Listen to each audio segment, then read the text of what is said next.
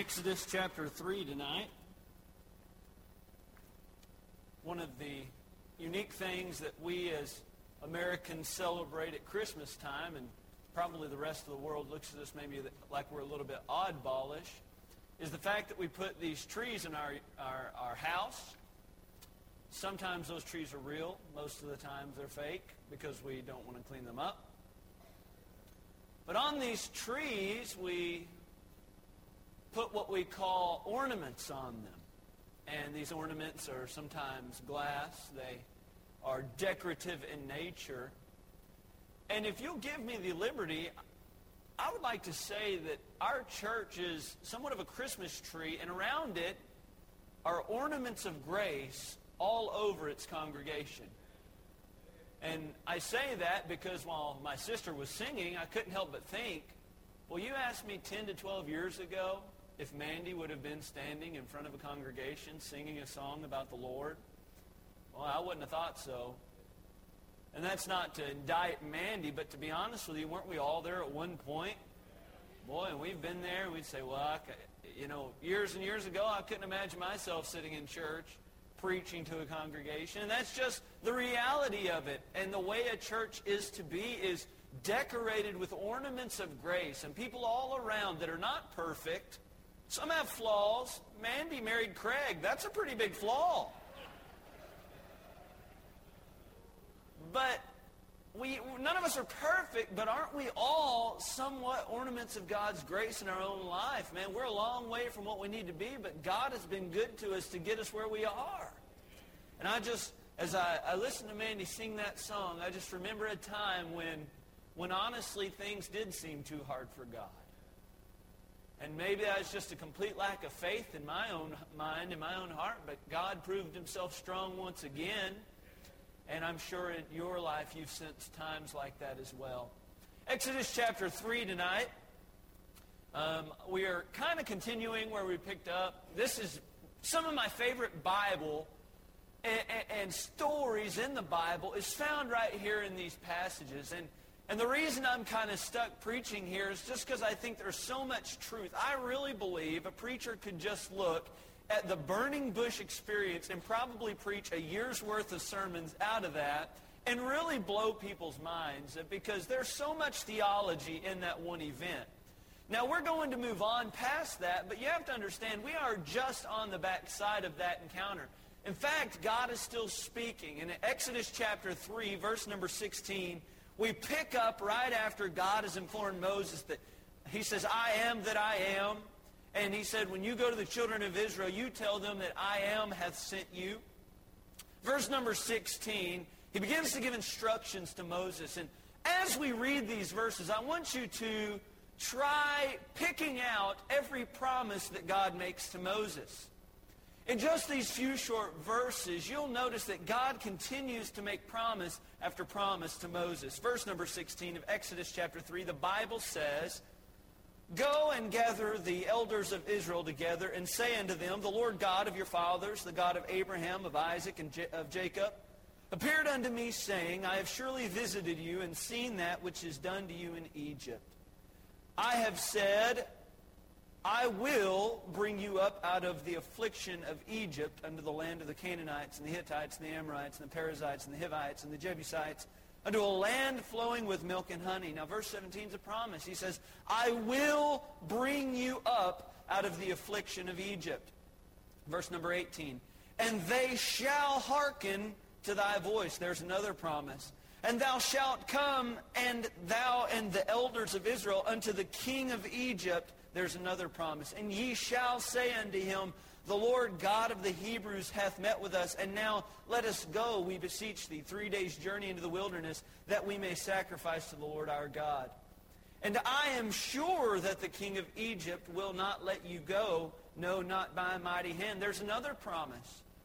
And I will stretch out my hand, there's a promise, and smite Egypt with all my wonders, which I will do in the midst thereof. There's another promise. And after that, he will let you go, another promise. And I will give this people favor in the sight of the Egyptians, another promise. And it shall come to pass, there's a promise, that when ye go, ye shall not go empty. There's a promise. But every woman shall borrow of her neighbor and of her that sojourneth in her house jewels of silver and jewels of gold and raiment. There's a promise. And ye shall put them upon your sons and upon your daughters, and ye shall spoil the Egyptians. There's another promise. And it'd be very easy to read through this passage of Scripture and just perceive them to be a set of instructions to Moses. But when God gives instructions, oftentimes He will wrap them up in a promise that if we will do something, He will then take it and make it something much greater than it would be otherwise. I want to speak to you on this thought tonight, and it's wrapped up in this core set of promises. It is the cause and effect of Christianity. You see, I've done a little research, and many of the promises that God made are very reactionary. Now, tonight I want to be very clear. I'm not preaching a works Christianity. I am, however, preaching a Christianity that does work. But when God makes a promise, oftentimes He will say, if you will do this, then I will take it and make it much greater than that. Let me give you some examples. In this modern climate, child raising, especially in the teen years, is borderline impossible.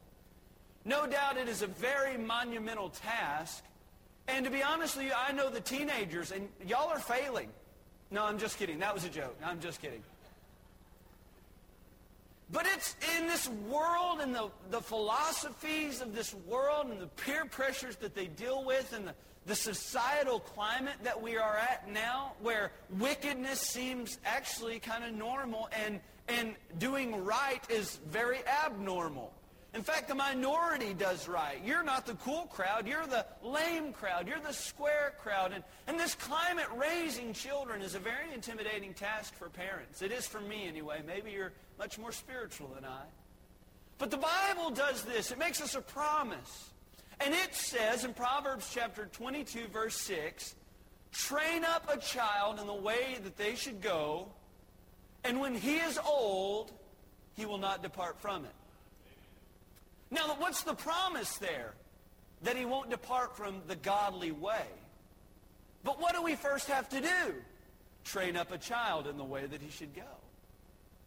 See, it's very reactionary, and this is not just an isolated time where God says, if you will do this, I will do this for you. Train up a child in the way he should go, and when he is old, he will not depart from it. So when child rearing and child raising, that's a reactionary promise. Another reactionary promise is simply bearing spiritual fruit. See, the Bible says in John chapter 15, and this is a very beautiful passage of Scripture, abide in me. Well, let me gesture differently.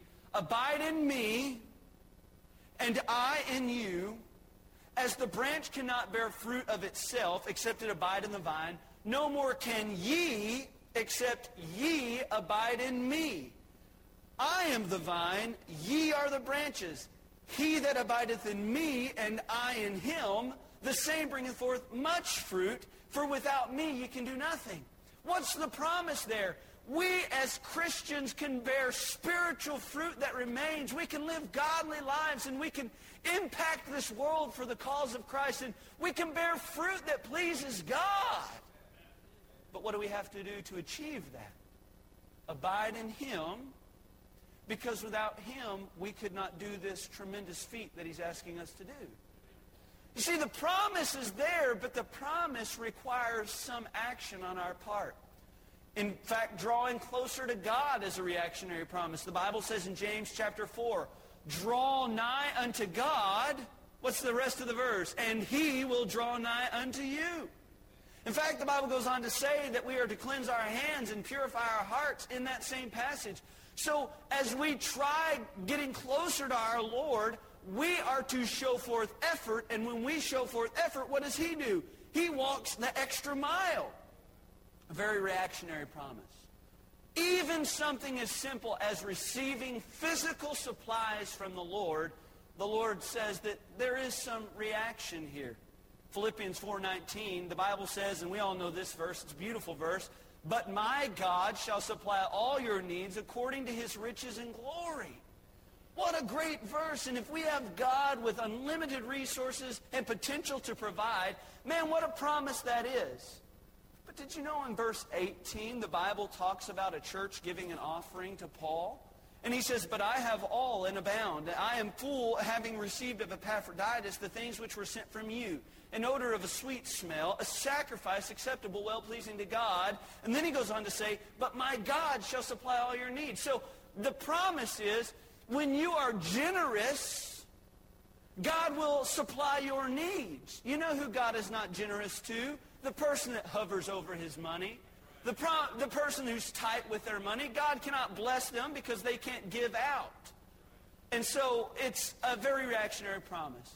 Finally, even something as simple as receiving comfort from the Lord in a difficult time is very reactionary. The Bible says in Matthew chapter 11, come unto me, all ye that labor and are heavy laden, and I will give you, what's the next word? Rest. Take my yoke upon you and learn of me, for I am meek and lowly in heart, and ye shall find rest for your souls. For my yoke is easy and my burden is light. Now in that, he says, if you'll just come unto me, if you'll admit that you don't have strength, if you'll admit that there are times when you're weak, if you'll admit these things, then I will give you rest. But first we must come unto him. Let me put it to you this way. Tonight I brought something with me that I consider a very good friend of mine. Now this is a Yeti cup. For those of you that don't know, a Yeti cup is top of the line. It's the best of the best. In fact, if I'm going to hold such a heavenly liquid like sweet tea, it deserves a good container. And I'm too cheap to buy it, so my brother gave it to me. Amen? Praise the Lord.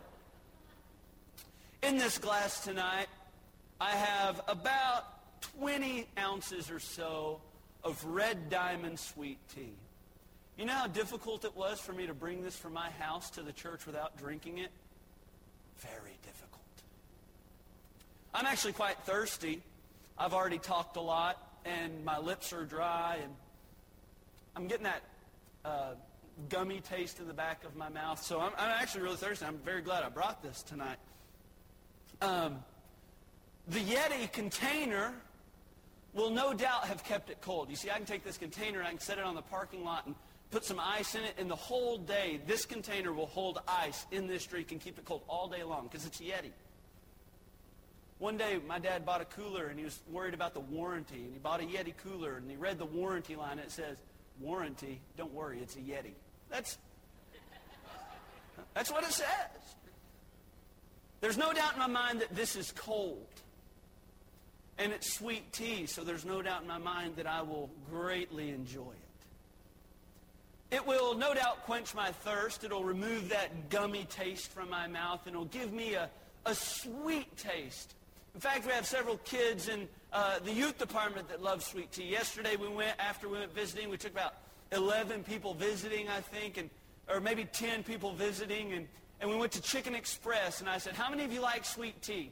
And 9 of them out of 10 said, we want Chicken Express sweet tea. So there you know, God is working in their heart, so amen. God's doing something in their life, praise him. But we had that sweet tea, and they loved it, that's great. My wife was the only oddball, and she bought Coca-Cola. Didn't even get a Southern drink. Bought a Yankee drink. How strange. Sean O'Dell. This container tonight holds the drink that I'm craving. This container tonight is keeping it cool so that when I do partake of it, it's going to be good. It's going to be cold. But I can sit here and talk about the wonders of tea all day long. But if that tea stays in that container, it does me no good. You see, it's cause and effect. The effect is that tea has everything that I need. It's wonderful. It's sweet tea. It's Red Diamond sweet tea. It's the best bottled tea you can buy if it's not bought from Chicken Express. It's the best. The effect. Now, what's the cause? this. And I'm really excited about this part. Pay attention. Here's the cause.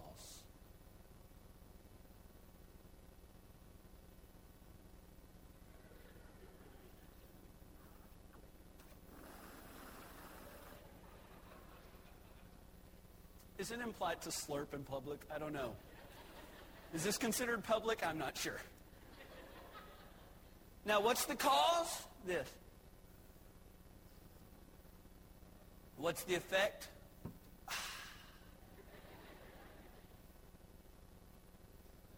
Stay with me. The promises of God are legitimate. Did you know that someone counted there are over 3,500 promises in the Bible? Most of them apply directly to you and I. The promises of God are the effect. You know what the cause is?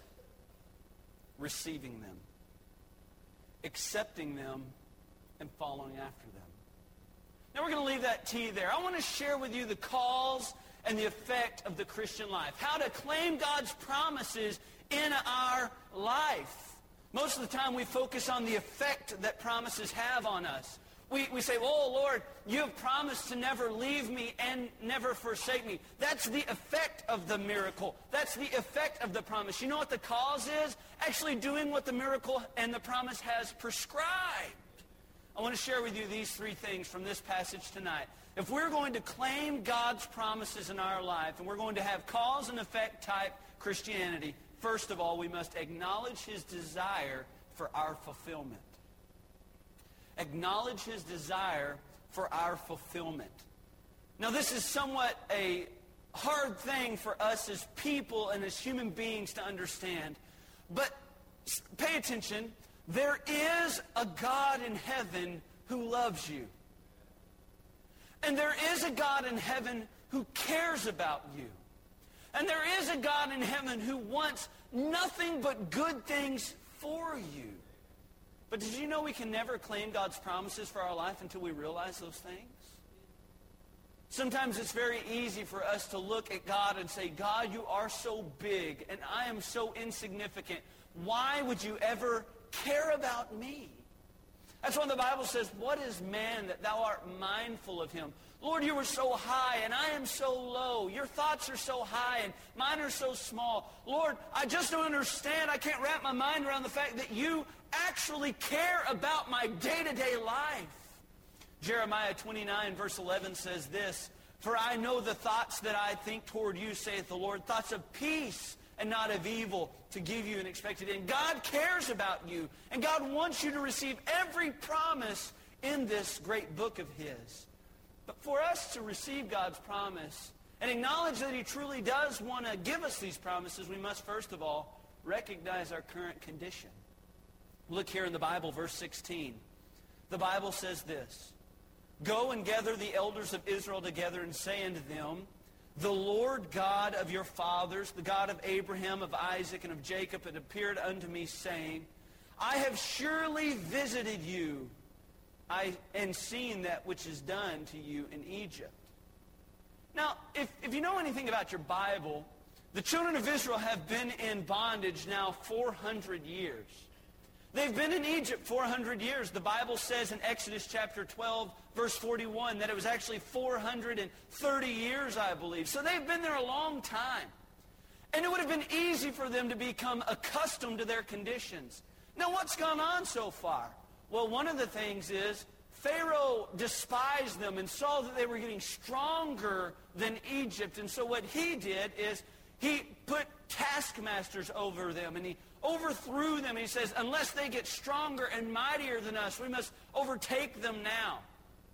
The Bible says at one point they were still growing and they were still multiplying. And even though they were in bondage, Pharaoh devised a way to almost put them in more subjugation. He said, if it's a man-child, kill the man-child. If it's a woman-child, you can let it live. Because they were afraid that Israel would grow and be stronger than Egypt. So they implemented that every Egyptian would kill every male child that was born. Not only that, we're about to see in the Bible how when Moses does come to deliver the children of Israel, and he says, God hath come to me, and he says, let his people go. When he does that, what does Pharaoh do? He turns up the heat. And he says, okay, I'll make their bonds double. I'll set over them taskmasters. I'll make sure that they have to make bricks without straw. I'll make their lives so hard that they won't even think about leaving Egypt. You know, their life was not pleasant here. In fact, it was a life of hard labor, serving a wicked, worldly, hedonistic culture. And they were building monuments for them and building buildings for them. Now, why wouldn't they want deliverance from that? Why wouldn't they want to be freed from that tyranny, that oppression? Well, in order for them to for them to have desire to leave their condition, they must recognize that the condition they have is not good. That's why God looks down and says, I've seen the affliction. I've seen the hurt. I've seen the pain. And I have come so that I can deliver them. Friend, let's be very honest today. There are things in your life that you don't like about yourself. There are things in your life that you wish you could have deliverance from. And did you know what? God looks down from heaven. The Bible says he beholds the evil and the good. God looks on your life and he sees the things that you need deliverance from. He sees your current condition and he sees the future plan for your life. And he says, man, I have this great plan. I've seen your affliction. I've seen your problems. For some, it's alcoholism. For others, it's such a simple fact like tithing. For some, it's just, I don't have enough boldness to share my faith. Whatever your condition is, God says, in order for you to receive deliverance from it, you must realize that where you're at is not a good place to be. You must recognize your current condition. The two angels were sent to Lot in Sodom. And they come to Lot and they say, the Lord's going to destroy Sodom and Gomorrah. And Lot, we need you to come with us, and we need you to gather your family, and we need you to exit the city so that you can escape God's judgment. Now, what if Lot had said, nah, I'm okay. You know, Sodom's not so bad. If you do your research on Lot, he was actually a leader in the city. He'd become very involved in the city politics, and he was maybe trying to win the city over, but I tell you what, he was not rubbing off on the city was rubbing off on him. And Lot was in love with the city. Did you know that even after the angels told him, Lot, we need you to leave with us, the Bible says, and Lot lingered. It was like he wanted to stay. And the angels physically had to grab him by his hand and remove him from the city. You know, what Lot's problem is he could not realize how far he had gone. The Bible says that Lot vexed his righteous soul. He was living in Sodom, and I guess he just had lost a good perception of where he had gone, and he could have said, well, I'm not that bad, especially compared to some of these other men. I'm a good guy. You know what the Bible says about comparing yourself with others around you? It's not wise. And I can only imagine Lot, well, to be honest, I'm the most righteous man in all the city of Sodom and Gomorrah. But that's not what God had for him. God wanted him to be a pillar of righteousness. God wanted him to be an example. He wanted him to be an Abraham, and he was not that. And it was not until the angels drug him out of the city that he was able to see how far he had gone, as his family mocked him for even suggesting that they leave. They said, Lot, you've lost it. Lot's wife had fallen so in love with the towns that she looked back and viewed the city and lost her life because of it. Lot lost everything because he could not realize just how far he was away from God. Friend, don't lose everything you have that's precious to you because you can't realize how far you've drifted. Because you can't realize how far you really are. I believe we ought to be like the psalmist. Every once in a while, just pray to the Lord, search me, O God, and see if there be any wicked way in me. Lord, just put me on trial. Show me what's wrong in my life. And you must recognize your current condition. You must also realize the coming changes. Look at verse number 17. the Bible says, "And I have said, I will bring you up out of the affliction of Egypt unto the land of the Canaanites, and the Hittites, and the Amorites, and the Perizzites, and the Hivites, and the Jebusites, unto a land flowing with milk and honey." Well, I don't know about you. I love me some milk, especially chocolate milk. I think I've said this before, but chocolate milk is so good right before bedtime. I think, Brother John, you actually got mad at me. Hey, I got something for you. Yoo-hoos.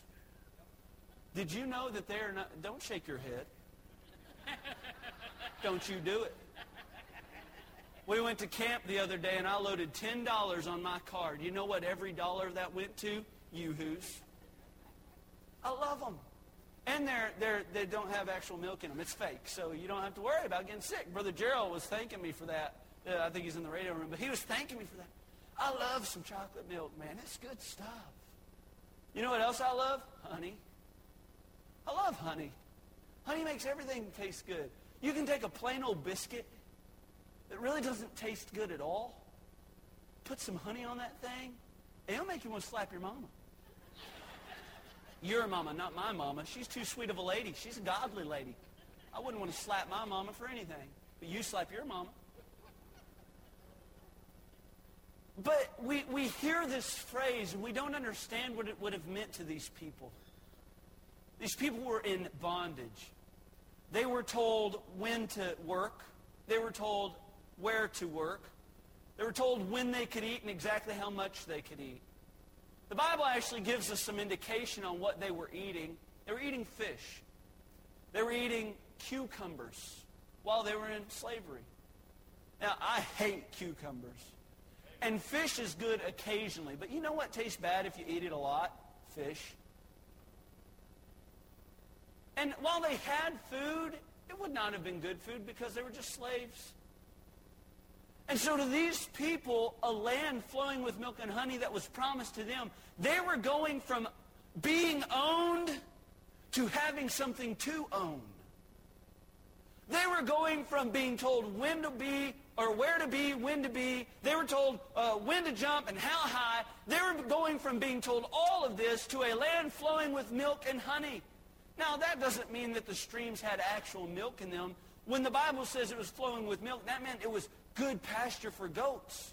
That would have been their cash crop. That would have been their cash cow, if you will. They would have had plenty of land to support the goat herds that they would have there. They could have their own goat herds. They could have their own industry. They could have their own business. And the honey would be there. Did you know that when the spies go to spy out the land, they return and they say, well, yeah, God was right. It was a land flowing with milk and honey. It's everything God said. But that's not where they end. They have to get a rod, if you will, a branch, string it between several men, and hang a cluster of grapes on them. And they come back, and they report this, yeah, not only does it have milk, and not only does it have honey, but it's actually even better than God even said in the first place. You should see the fruit they have there. And they plop this huge grape cluster on the table. And everybody says, wow, going from cucumbers to grapes, that's an upgrade. They said it's everything God said it would be and more. Did you know that for you to understand God's promises are real and they're valid to you, you must understand that they're much greater than you even had a plan for in your whole life. They're better than you can even imagine. If you'll just start to pursue them, and very similar to taking a drink of that tea there, if you'll just reach out and claim the promises, God has already given them to you. You must acknowledge his desire for our fulfillment. Secondly, I want you to notice this. We must accept God's direction, or our direction will be filled with obstacles. We must accept our direction will be filled with obstacles. Look in verse number 19. The Bible says this, and this stuck out to me. God's making all these grand promises and painting this picture that's going to be awesome for Moses. And then he says in verse 19, and I am sure that the king of Egypt will not let you go. No, not by a mighty hand. You know what's inseparable the promises and the battles. A lot of times what I think happens is we set on our course for claiming God's promises in our own life. I'll give you an example. We set on this course that we're going to read our Bible and have a faithful walk with the Lord each and every day. And we say, man, what a great plan. And if I could just be disciplined and I can just do this, man, I'll feel like I'm in fellowship with God once again. I'll hear His Word and He can speak to me and I can speak to Him. It's going to be great. And we set out with these great ideas and these great plans. But 3 days into it, we get busy. And maybe the boss calls us into work a little bit early, or he asks us to stay a little bit late. And it almost seems like at the end of the day, we've ran out of day. And then the next day, we got to wake up a little early to take the kids to soccer practice. And it's like our lives get so busy that now the plans that we had just a few days ago almost fall inferior to what we have on our plate now. And we set these plans, but we face a battle. The battles and the victories are inseparable. Did you know that before God told them that He was going to bring them to a land flowing with milk and honey, He says, I'm going to take you to the land of the Perizzites, the Jebusites, and He lists off 4 different nations that they're going to have to fight. He says, they're not just going to give you their land.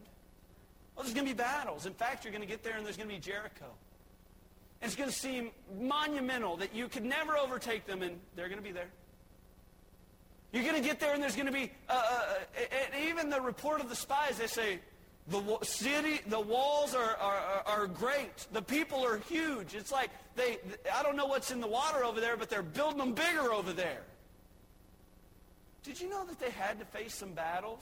They were going to face some opposition if they were going to achieve these promises. Parents, raising your children will not be easy. Did you know that occasionally there will be a battle? Like your teenager will do something like this. And I used to be good at it, and I'm not very good at it now, but it goes something like this. Do you know you have to face that battle? You'll say, son, I need you to clean your room. Son, you can't go there Friday night.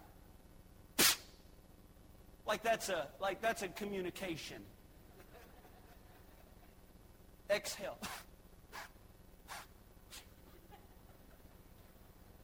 And they walk off all huffy and all mad at you. What do you want to do at that point? Lord, thank you for giving me the promise that if I would just train them up in the way that they should. No, I'll tell you what you want to do there. You want to, I was watching old Clint Eastwood the other day bust out an axe handle and beat some dudes up. I think that I could grab an axe handle right now and bust some skulls on my child. Right? Isn't that the way you feel? Hey, there will be battles. It's an admirable thing for a parent to say, man, I want to raise my child right. But did you know that occasionally that parent's going to have to do more than this? Now, honey, we don't do that. No, they just did. Now, honey, I need you to behave. You're talking to a 2-year-old like they're an adult. Now, honey, I need you. Please straighten up. You're embarrassing me. No, you're embarrassing yourself.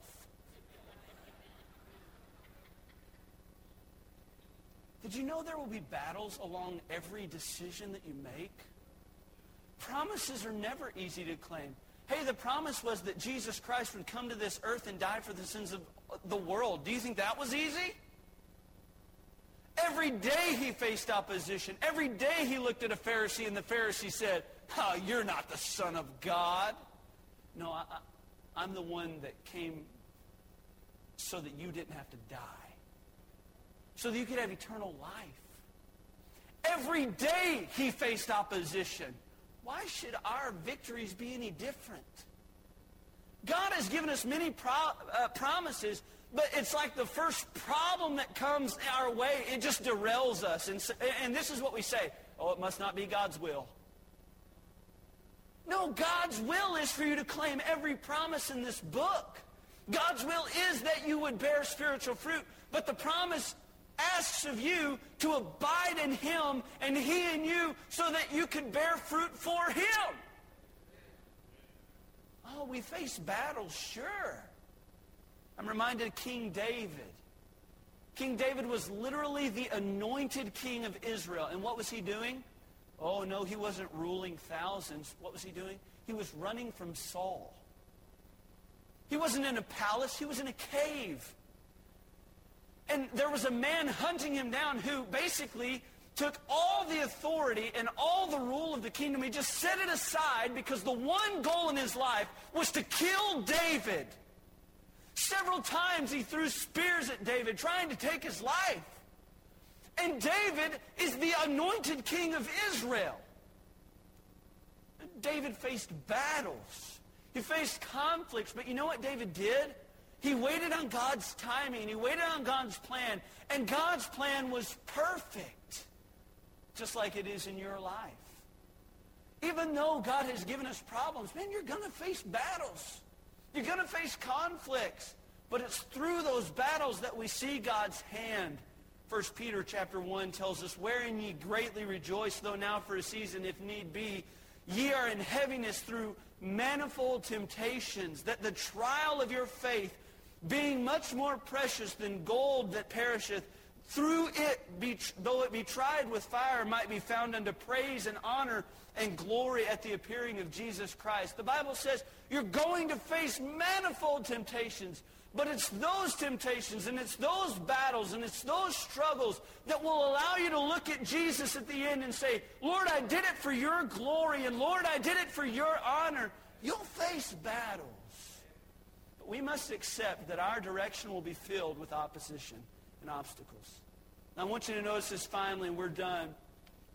Thirdly, if we're going to receive God's promises, if we're going to have a cause and effect type Christianity, we must await God's divine intervention in our achievements. You say, what do you mean, Brother Andrew? I want you to take your Bible. Well, look at verse number 20 here with me. If we're going to receive God's promises, we must understand that it's not us in the battle alone. Verse 20, the Bible says, and I will stretch out my hand. And let me interject a word here, but it's not adding to. It's the pronoun that belongs to this. It's the noun that belongs to this. And I will stretch out my hand, and I will smite Egypt with all my wonders, which I will do in the midst thereof. And after that, he will let you go. Now, who is the subject there? Oh, it's not Moses. God's not saying, Moses, if you'll go because of what you do, Pharaoh will let you go. That's not at all what he's saying. He's saying, Moses, if you will just simply step out by faith, I will do the miracle. Moses, if you'll just step out of your comfort zone just a little, I will deliver them. God wasn't looking for a deliverer. He was just simply looking for somebody who would step up. God was the deliverer. That's why at the Red Sea crossing, Moses lifts up his hands and has his staff there, and he says, stand still and see the salvation of old brother Moses. No. What does he say? Stand still and see the salvation of the Lord. Man, we have promises that God has given us, but we must understand promises are not claimed because we simply want them. Promises are claimed because God has given them to us, and God will empower us to keep them, and promises are always made by God. I mentioned earlier, there's over 3,500 promises in the Bible from God to us. We can read them. 2 Peter puts it this way, verse number 4 of chapter 1. Whereby are given unto us exceeding great and precious promises, that by these ye might be partakers of the divine nature, having escaped the corruption that is in the world through lust. Peter says this, we've received so many amazing promises. He says exactly what I'm saying to you tonight. God has given us promises. Did you know the Bible says this in John 17:17? It says, sanctify them through thy truth. Thy word is truth. Did you know in God there is no ability to lie? In God there is no falsehood. The Bible speaks of ye are of your father the devil, and all he can do is lie. But when God is your father, he is light. Jesus put it this way, I am the truth. I am the way, the truth, and the life. That's what Jesus says. When God says something, you know what it is? Truth. When God says, and it will come to pass, you know what always does? It always comes to pass. If God made us a promise, parents, if God made us the promise that if we would train up a child in the ways they should go, when they're old, they should not depart from it. If God made us that promise, you know what he's saying? This is not an if, and, or but situation. This isn't a suggestion and a hope so. This is, if you will go this far, I will go the rest of the way. God is the one that does the promises. Promises are always made by God. But notice this, and we're done. Promises can only be limited by men. God's promises can only be limited by men. Now, what's this all talking about? Our whole scripture passage tonight is talking about how God is going to get them out of Egypt to Canaan. He's going to take them from a land of bondage and tyranny to a land of freedom and liberty, and really it's the picture of victorious Christian living in our life. Canaan land is, they arrive and they have everything in God's way for them, and they have freedom, and they have ownership, and they have possession. It's God's promise. But what happens when they send 12 spies in? Well, they go in, and there's 10 of them, and there's Joshua and Caleb, right? We know the story. They go in and they see the land flowing with milk and honey. They see the giant fruit, and they even bring it out to show the rest of Israel. What else do they see? Well, they say they see walled cities that are great. They say they see men that were giants that intimidated them. And this was their own words. I'm not making this up. And we were but grasshoppers in our own eyes. We looked at it and we said, we are way too small to accomplish anything for the glory of God. And so we were in their eyes as well. That's what the Bible says. We were grasshoppers in our own eyes, and they looked at us and said the same thing. And then what was the report? We cannot go and overtake the land. We cannot go and be victorious. We traveled this far, and there's just no way for us to claim it. But wait, didn't God say he was the one giving the promise? But wait, didn't God say he was the one that was going to give them the victories? Hey man, in most of these battles, they don't even raise a sword and God gives them the victory. And they say, we're too small. We're just too insignificant. What did Joshua and Caleb say? Boy, it's time to go fight. It's time to go possess. If God be for us, who can be against us? I don't care if they're this big. I don't care if they're this small. We can squash them like the grasshoppers they are, because my God is way bigger than their God. But what happens? Everybody becomes discouraged by the report. The children of Israel began to seek out a new leader because Moses brought them this far just to abandon them. He had no direction. He wasn't truly speaking to God, because why would God lead them here this far to just abandon them? And it grieves God that his children who he delivered from bondage didn't have enough faith to go the extra step. And thereby limiting God's promise in their own life, the entire generation had to die in the wilderness. Hey, who was that promise made to? That generation. Who limited the promise of God in their life? They did. Was God's word just as valid to them the whole time if they would have just exhibited a little bit of faith? Absolutely. God's promise was not for their children. God's promise was for them. And it was their lack of faith that limited God's promise in their life. I'll say this and I'm done. I don't know what promise you found in the Bible that you want to claim. Maybe it's simply overcoming daily temptation. Maybe it's simply being a righteous man, thereby receiving boldness so that you can be a witness for the Lord. I don't know what promise it is. There's 3,500 of them that you can name. But here's the truth of the matter. You're the only one limiting God's work in your life. God's waiting for you to step out. God's waiting for you to start a cause. And you know what He's willing to do? Bring the effect. Just like this tea here. That tea can sit in that glass all day long, but until I reach out and take it, you know what it does? It helps no one.